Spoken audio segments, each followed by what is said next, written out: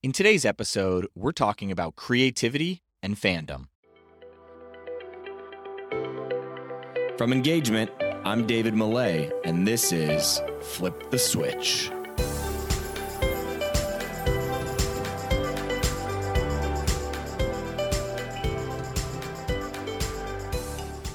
What's going on, everybody? Welcome back to another episode of Flip the Switch, where we sit down with leaders in customer experience and employee experience, and we try to figure out what are the trends that they're paying attention to? What are the experiments that they're running?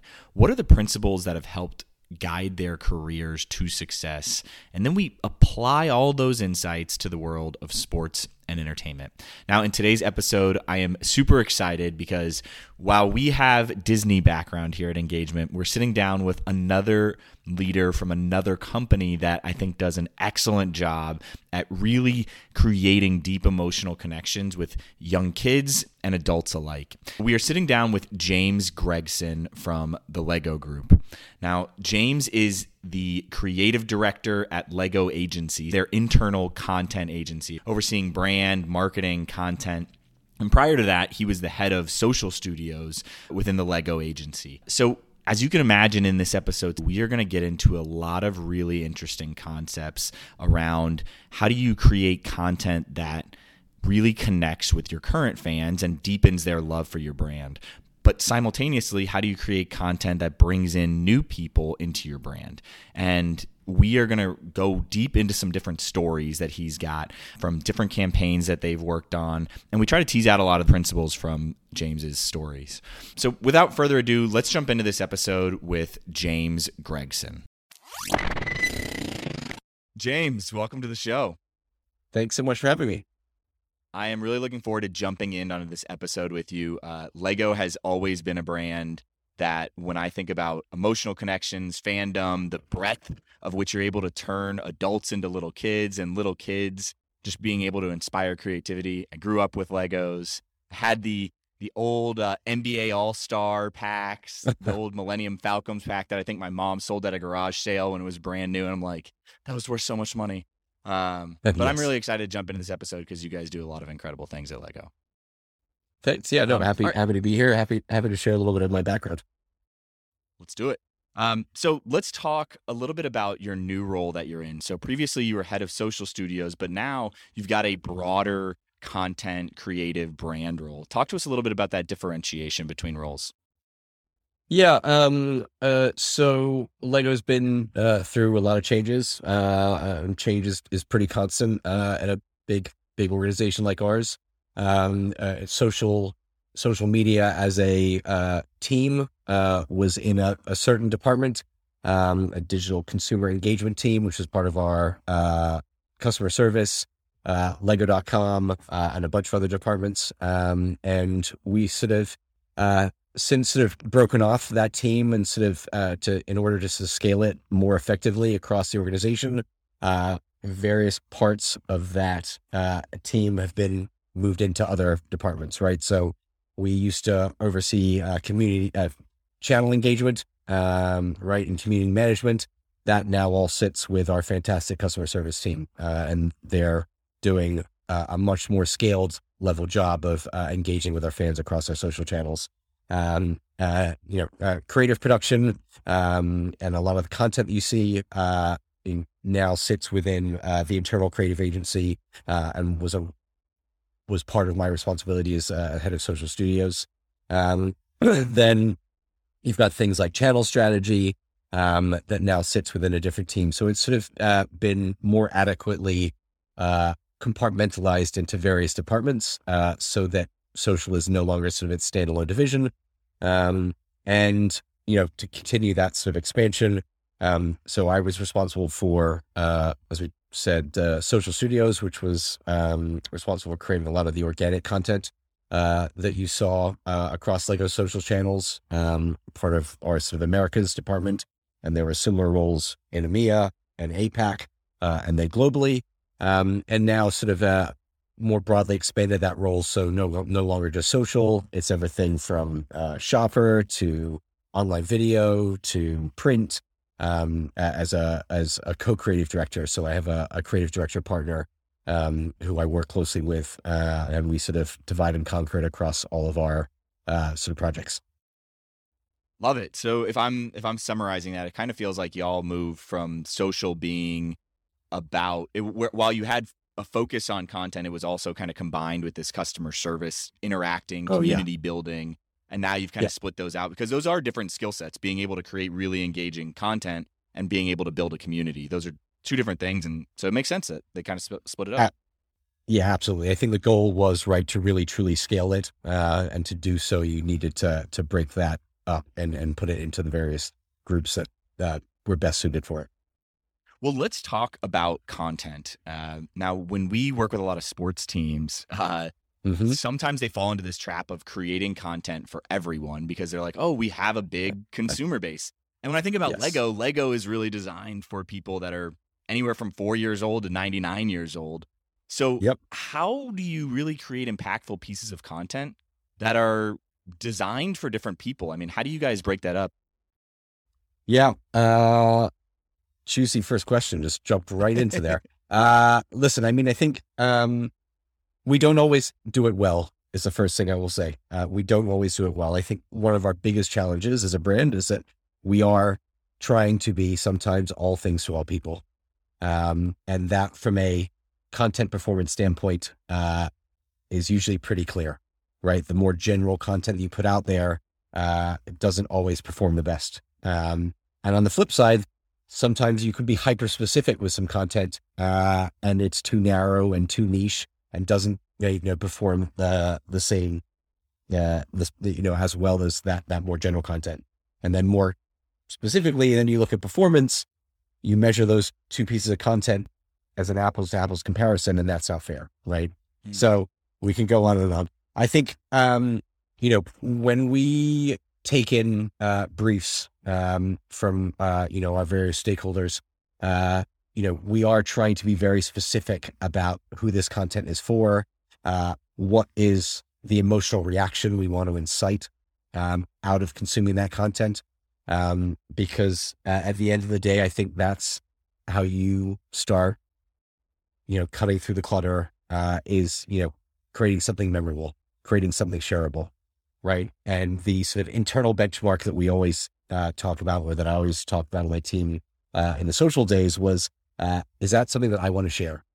Now, I'm not always the audience, right? And I get that, but is it, for lack of a better term, cool? And do I want to, as an individual consumer, want to share that piece of content on my social channels?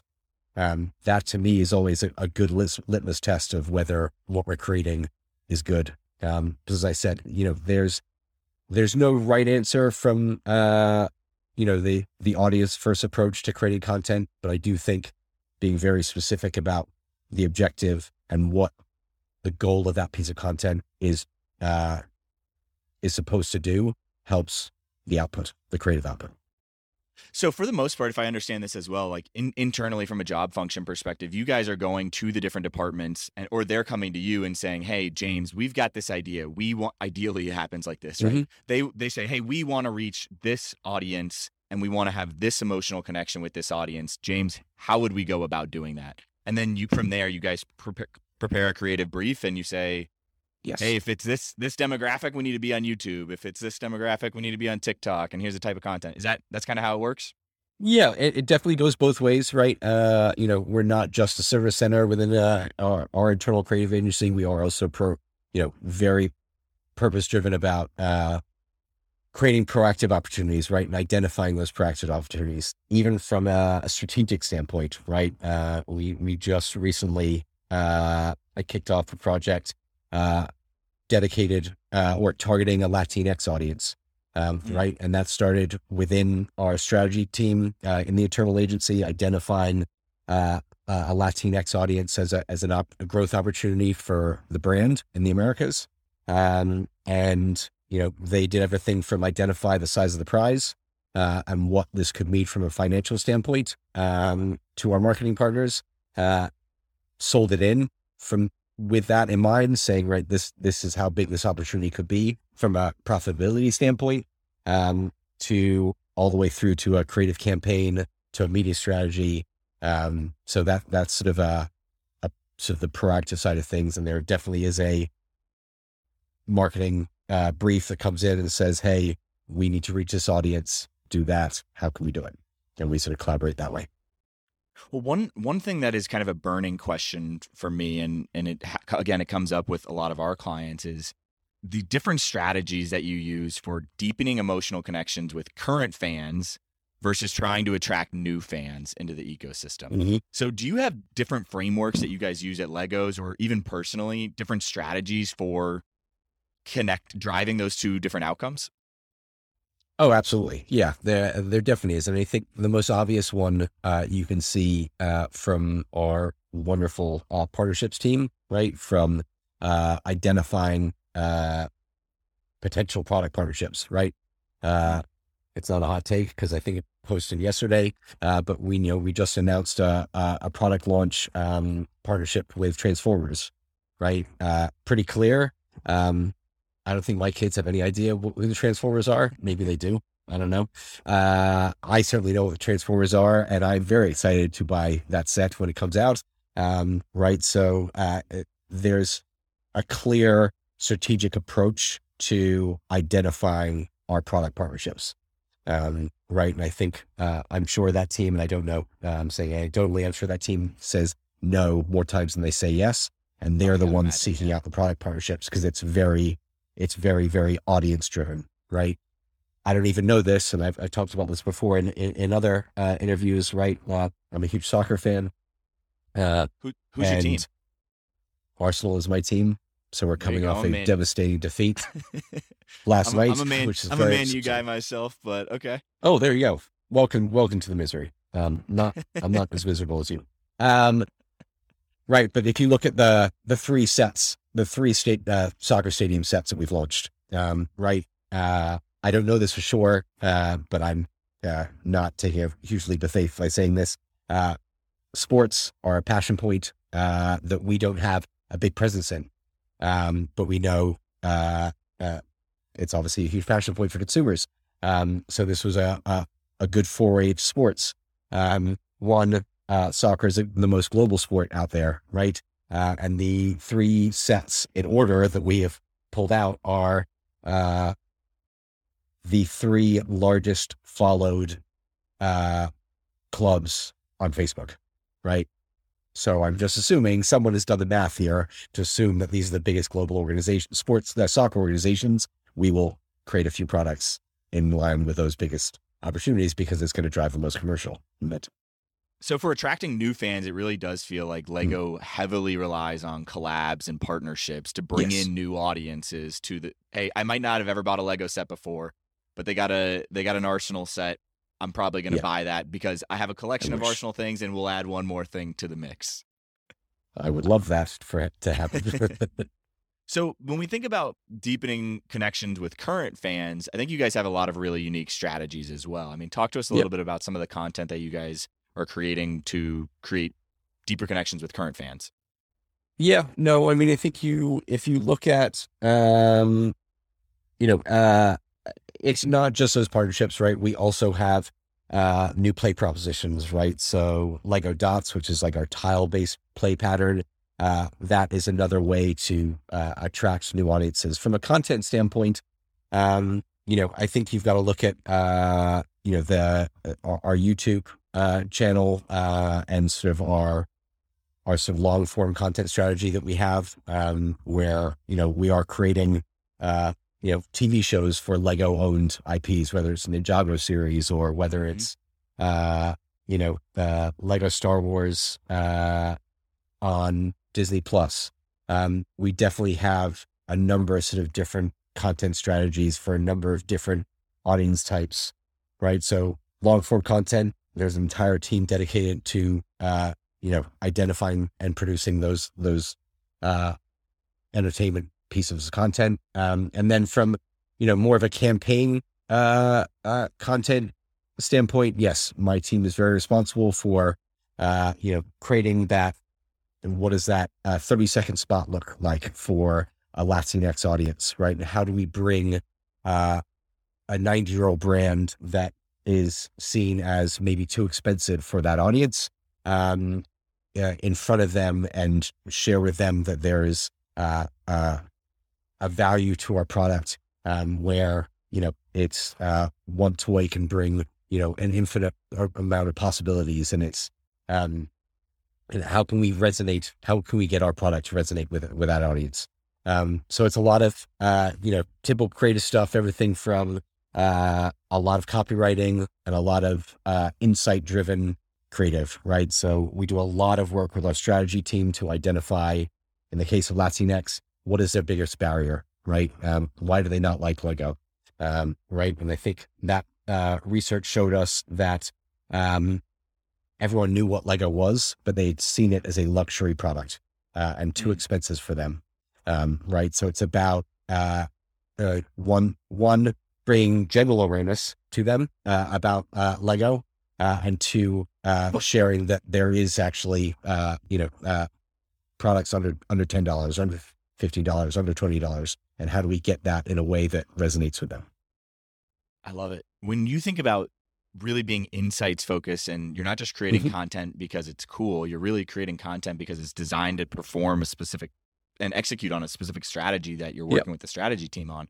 I mean, for you, in your mind, like with this Latinx project, what are some of the metrics or specific insights that you're using to determine whether this project's been a success or not? Yeah. Every project has a different objective, right? So that's the first thing, I think.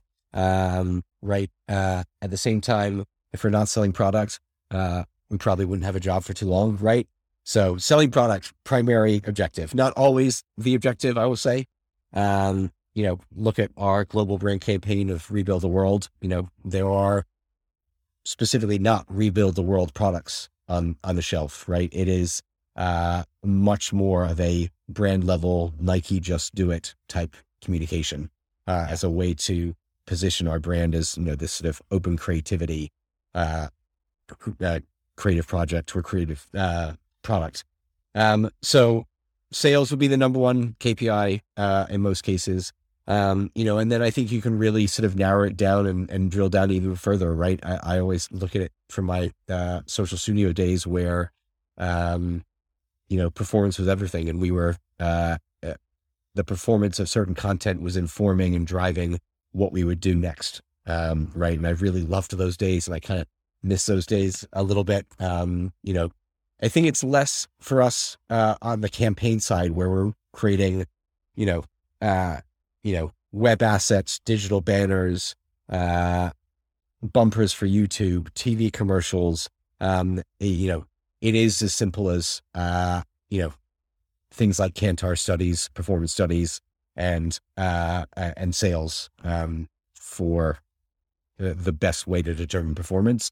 But I do love the days of social when we were looking at asset by asset, what performed and why, and looking at engagement rate and things like that. Those feedback loops are great. I mean, as a guy, for me, that I like to know how I'm doing. When you're in that social space, it is pretty cool because you immediately can see I posted XYZ content and I got XYZ results back, and it's pretty instantaneous, and that's a pretty good feeling. But then when you get into the creative side, it's a little different. Go ahead. Yes, it is. It is literally, the campaign side is a much more, holistic, broader approach to things. But I vividly remember, I won't say who, but we brought in a very big social media organization, like an editorial organization, and they talked about their editorial approach to social content. This was just purely from a learning standpoint. And they talked about the fact that they knew how content was going to perform within the first 60 seconds of the analytics showing up, right? And in some cases, they were even deleting content because they deemed bad content damaging to their channel's algorithm. So it was wild, right? They were really, really analytics first. They made us look like not very analytics first, even though we were, in analytic meetings every week. And I do think, that, for anyone that's been in the social space, I think that creates a really different perspective in my sort of new role as a creative director, because I am very, very data driven. I am wildly analytical. I hate going on gut. And that's why I'm always working very closely with our strategy team and our insights team, because I miss being connected to that data or that customer data that used to drive a lot of the decision making creatively. Well, let's get into story time. I know we're talking about Yep. hard data, but thinking about that, is there a specific campaign or thread or piece of content that evoked reactions or results that you weren't expecting? Like something that like totally surprised you, like, man, that was a major flop and I was all in on that, or Oh, holy cow, huge success and I was not high on it.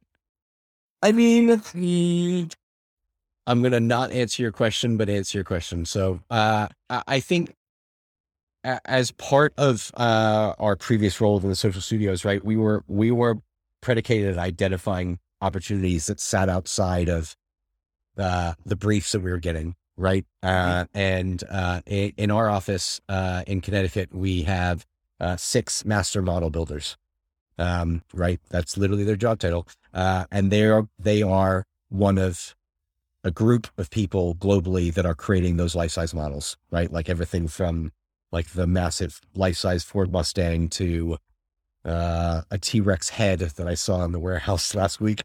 So we sat there like, and they're a separate entity. They are, they have customers internally and externally. And I'm sitting there thinking, why aren't we creating this content, right? Like, why aren't we creating time lapse footage of this? Like BTS and right, stuff and that of them building. Yeah, correct. Right, and that gave birth to a massive content strategy around big builds, right? And we sort of built a pretty simple formula to it. And that was everything from how many bricks, how long it took, what it weighs, how big it is. And, it's highly entertaining, pretty awe-inspiring content that is perfect for social, that has nothing to do with commercial momentum, right? And has everything to do with driving that sort of brand love and sort of also driving that like aspirational component of like, wow, Lego is such a cool product. Look what they do. I'm glad you shared that story, and I know you didn't answer my question exactly, but that story works great because I think it's a perfect example of, again, there are a lot of big organizations, especially in the sports side of things that we work with, who have created this front on social where everything has to be perfectly curated, and we can only show what's on stage. And we're scared to show what's behind the scenes, and we're scared to show what's backstage. But in reality, your fans that like are dying and have like dying to interact with you and engage with you and get access. That's the stuff they really want to see. And that's what's going to create brand love. I couldn't agree with you more, of being a sports fan and also taking great inspiration from, the various sports organizations that do great things. I saw recently the Panthers, Carolina Panthers did like an amazing, I think it was today, an amazing, like 90s nostalgic, schedule announcement. And I'm sitting there from a creative standpoint being like, that's a like large scale production over a schedule announcement. And I'm sitting there thinking like, the risk reward and, the ROI and that sort of thing. I mean, it's, as a piece of content standalone, is beautiful. I highly recommend you check it out. It's everything from like the Bud Light "What's Up" commercial in the background to, people playing classic Nintendo. Nostalgia's big, I get it. But yeah, I think it's the sports world is challenging, right? Talk about fandoms. You've got people that are more passionate than anything. So yeah, I could go on. It's funny you mentioned that. I mean, we've had Amy Keene, she was formerly the head of content for the Panthers on our show. And she gave an insight into how they create internally and what drives their strategy. So it's a great episode. We'll link to it in the show notes. But cool. A lot of these teams do a really good job creating pieces like that. Let's talk bigger Lego strategy now, especially around content and engaging with fans.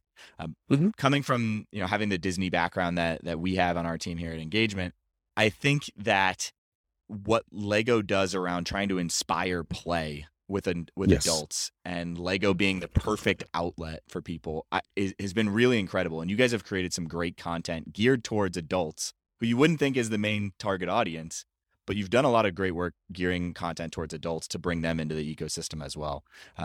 So how does your content specifically kind of help nurture that urge to play within adults? Yeah. I mean, I've always said this, right? Like, we have the easiest job in the world from that standpoint, right? Like we're a toy, right?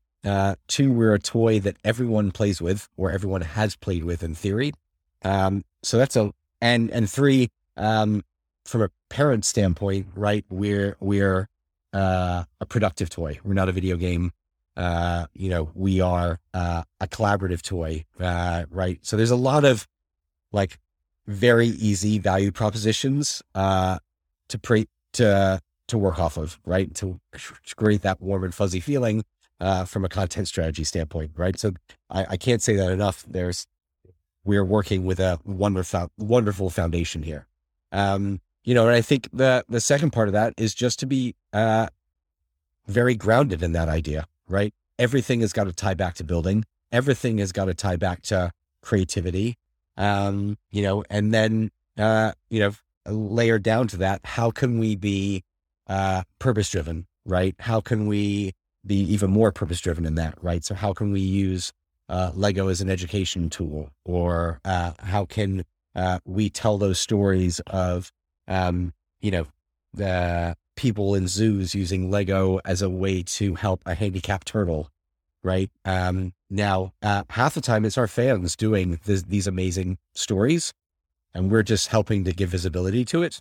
But I can't say it enough, is that it's not our team being the creative ones here. It's the founders of the product, right? The guys that made the toy, and have continued to bring it into the place that it is. It's a wonderful canvas to work off of.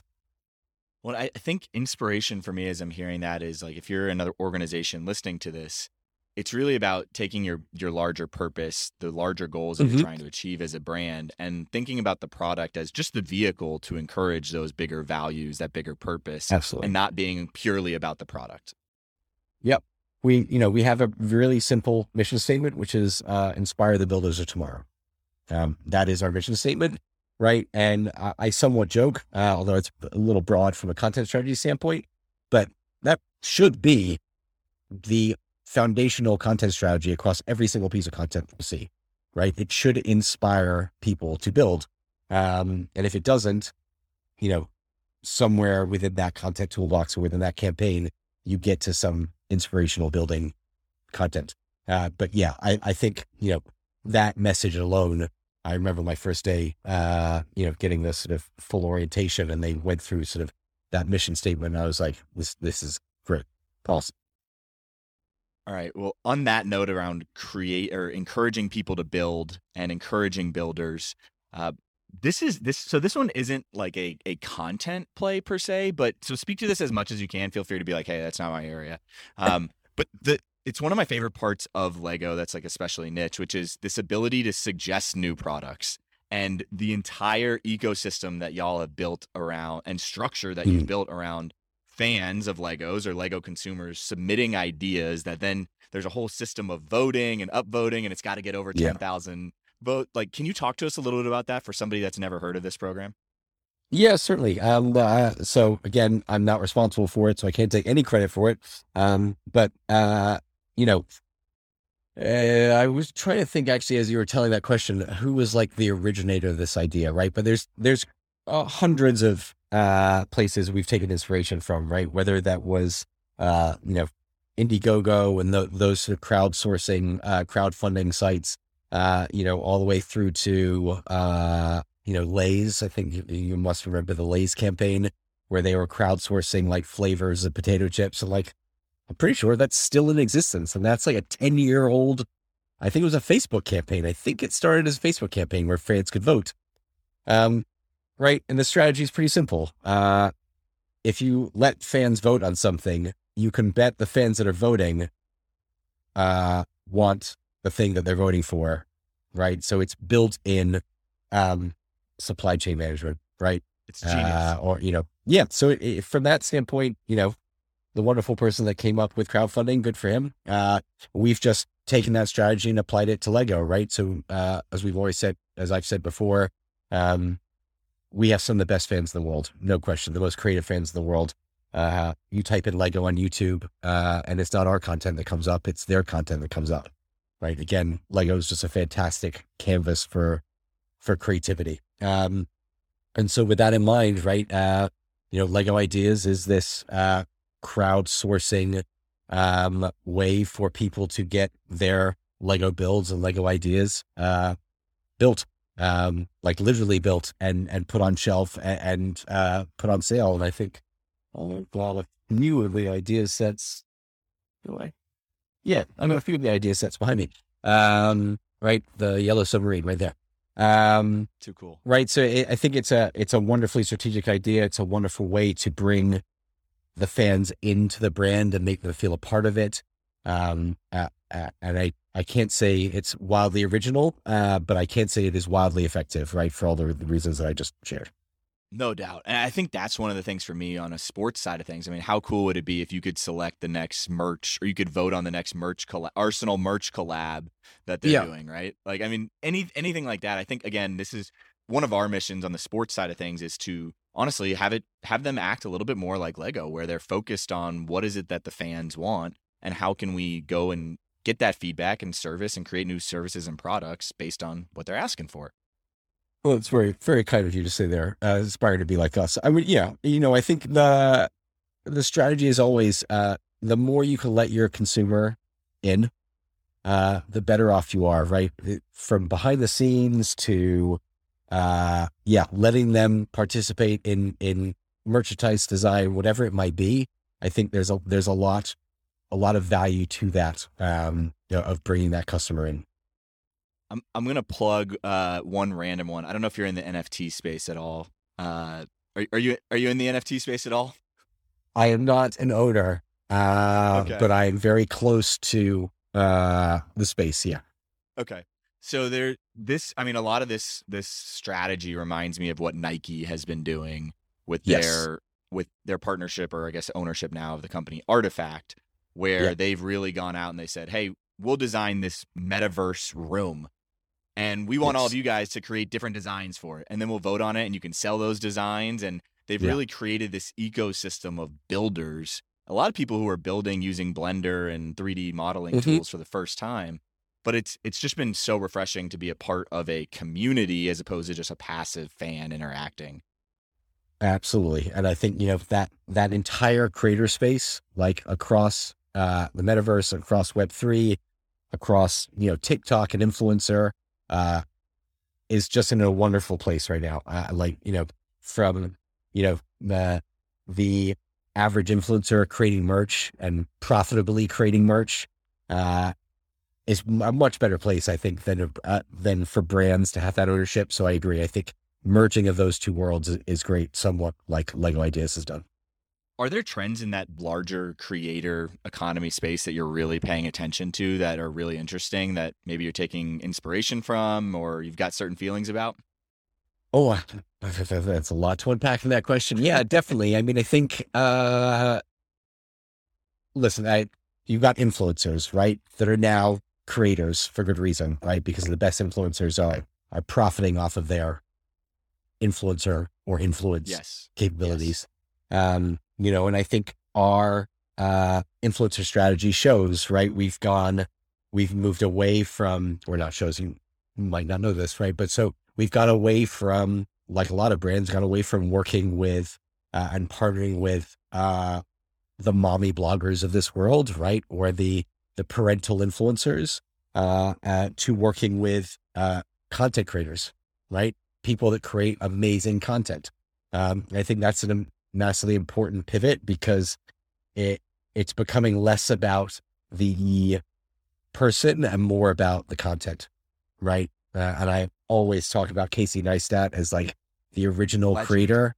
Legend, absolute legend. He created like a vlog last week or 2 weeks ago, and I was like, oh my God, I did not realize how much I missed this.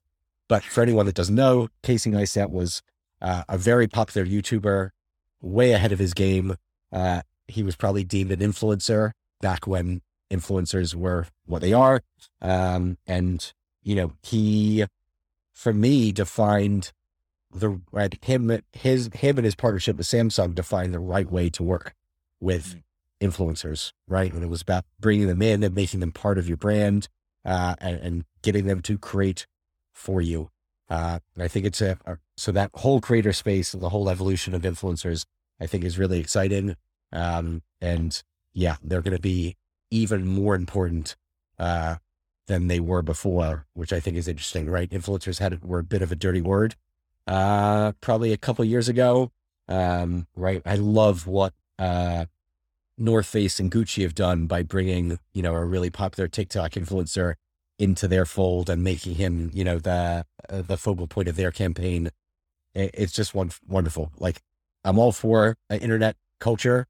And when internet culture hits more mainstream, in the right way, I'm very excited. Have there been any specific partnerships that you guys have done that you've looked back at and said, yeah, I'm really glad we did that creator partnership or influencer partnership, and what made that successful, if so? Ooh, let's think. Yeah, I think the work that our America's marketing team did with our Target partnership. I'm embarrassed. I can't remember the name of the creator now. But it was a wonderful piece of some wonderful series of content. Really sort of aligned perfectly with like the clothing line that we launched, or the entire partnership that we launched with Target. Shameless plug. It's really good. I'm not just saying that. I really love the stuff that we've got in Target, everything from like the interior pieces to the clothing line. Big fan of it. And it felt like a wonderful merge between Lego and our primary color scheme to Target and their red and white color scheme, and the content output that came from it. It just felt, it worked really well. So yes, that's one of the things I'm most excited about. I think also, the Adidas partnership that we did, with the Adidas All-Star. We partnered with, some Lego fans, AFOLs, adult fans of Lego. We partnered with some creators of that, and their spin on that shoe, the Lego built shoe, and their sort of reversioning of it, is just some of the coolest content I've ever seen. As a sneakerhead, I was very inspired by their builds versus just the products that we put on shelf. You know what? I'm not going to go down that question. We've only got like 10 minutes left. I was going to go into another rabbit hole and take us down, but I'm going to hold on that. Sure. Okay. Let's talk larger creative inspiration as we round home. I know that for us, I've sat in so many brainstorms, especially over COVID, when people are on Zoom, where it's like, hey, what ideas does everybody have? Let's go around the room. And I'm like, this is not the way to brainstorm. There's a structure, There's a framework that you use. So talk to us about like some of the specific frameworks you guys use at Lego when you're coming up with new ideas. Yeah. Love this question. This question is very near and dear to my heart. COVID has changed the game, right? From a creative inspiration standpoint. I think there are certain reasons where I think it's actually impacted it positively, right? Generally speaking, I think a lot of creatives tend to be introverted. And group brainstorms are terrifying places for a group of creatives. Not terrifying is a strong word, but not the most conducive places, like those sort of collaborative group sessions. So I really like what COVID has done in some cases, where it's an opportunity to bring people together and then go away. And you don't have the distraction. In theory, you don't have the distraction. I say that with 2 dogs and 3 kids, definitely have distractions. But in the ideal scenario where you don't have the distraction, right? As an introvert creative, I think COVID has wonderfully helped your productivity, I think. So that's one spin on it. I think when working with external partners, this sort of remote way of working is impossible, right? When you're bringing in someone external who doesn't have the knowledge and insight of, your brand guidelines and those sort of things. I miss those 2-day workshops where it's highly effective, very intense, And I think that is had a pretty dramatic impact. COVID aside, my co-creative director and I have a really strong opinion of bringing the outside in, right? And that can come in very, very many ways, shapes, and form, sizes, right? So we sort of have creative Wednesday sessions that are kind of a lunch hour plus. So it's like a 2-hour session. And we do it in our sort of open office area, completely optional. And we do things like, judge, an advertising, award show, right? So, we were judging the One Show, which is like one of the big advertising, awards. And we were judging a category, of, internal agency pieces. And we got the final, it's many stages and every judging panel has a different, panel, but we got everyone in a room, or in this open room, and we watched the 10 campaigns, the 10 advertising campaigns. And everyone had to pick their top 3 in rank order. And then, we got an opportunity to talk through it, why we picked that one. And it went way back into it goes back into your sort of college advertising critique classes. Oh yeah. I was a fine arts major, and it's that sort of opportunity to, again, remove yourself from the day-to-day, remove yourself from, being very close to something personally and professionally, and have a wonderful dialogue, and also see what resonates with some people versus what resonates with others. Right. So that's one thing that we've done. The next session we're doing is, Adweek published the top 10 most effective ads based on Kantar. So I'm going to spring it on them. They don't know this yet, where we're going to go through and look at those 10 campaigns, and they are going to grade them. We have a internal scorecard, 1 through 10, and there's some definitions of those scores. And I'm going to have everyone grade that work. And then at the end, unveil the fact that these were the top 10 most effective ads, and it'll create, I think, a very different type of dialogue, right? So I think it's that idea. It's that idea. We've brought in, I'm close with the New York Mets social media team, Okay. right? And I've brought in the New York Mets to talk about how they go about creating content, from a inning standpoint, right? Which is nuts if you think about it. How quick they're right? moving. Yes, how quick they're moving, and the way they have to react to fans, right? If they're losing, they stop posting real quick, right? They don't want to drive that hate any further. Right. So again, it's very much predicated about bringing the outside in, and there's numbers of ways that we do that. I love it.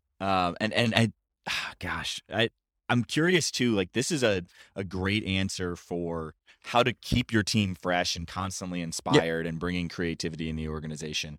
Are there, like, let's say when you're working on a creative brief, is there a specific structure for how you guys come up with ideas during that meeting? So more work targeted, we've got a goal. And yes, can you give us some frameworks that you guys use for that? Real yeah, quick, definitely. Since we're running out of time. I can go real quick. Yes, there is. We have definitely moved back into conceptual person and copywriter as a creative partnership. They are responsible to lead the campaign development from concept to selling. And we have 3 stages of deliverables that they are responsible for hitting, right? And as a creative director, we help shape that closer and closer and closer and closer, right? So it's everything from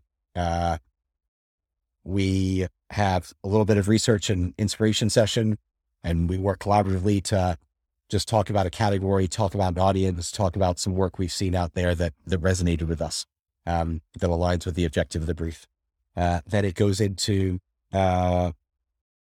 directions, like high level potential creative directions, limited words, just like potential directions that we could take.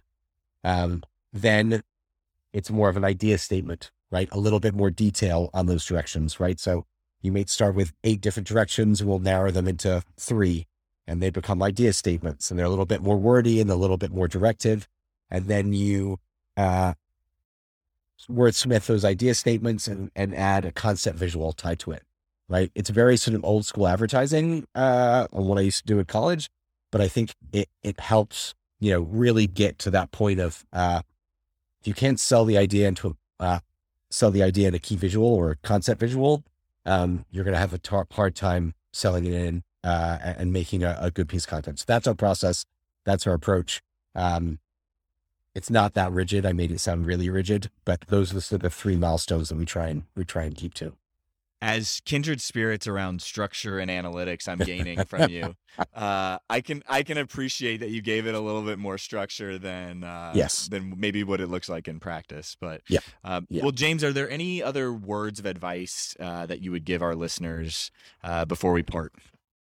Yeah, I mean, certainly if you're in the creative field or the marketing field, curiosity, I think, is the most important characteristic you can have, and I would also say that if you're not curious, maybe you're in the wrong field. I think it is so important, especially as the world moves to a more remote style of working. If you are not personally curious about the thing that you're working on, I just think it's that the element of curiosity is so wildly important. So stay curious, and that's probably it. I love it. James, where can people follow along your journey? Where can people get your insights? Because you're dropping knowledge on the regular basis. Oh, that's very kind. I mean, listen, I'm probably most active on LinkedIn, JLW Greg, more active on Twitter, than usual, at JLW Greg, and I am at JLW Greg across all things. So Facebook, not so much anymore, but, LinkedIn, Instagram, Twitter, JLW Greg. Great stuff. James, looking forward to the next conversation. Appreciate you being part of the show. Awesome. Thanks so much for having me. I had a great time. To all of our listeners, thanks so much. And James, we'll talk soon.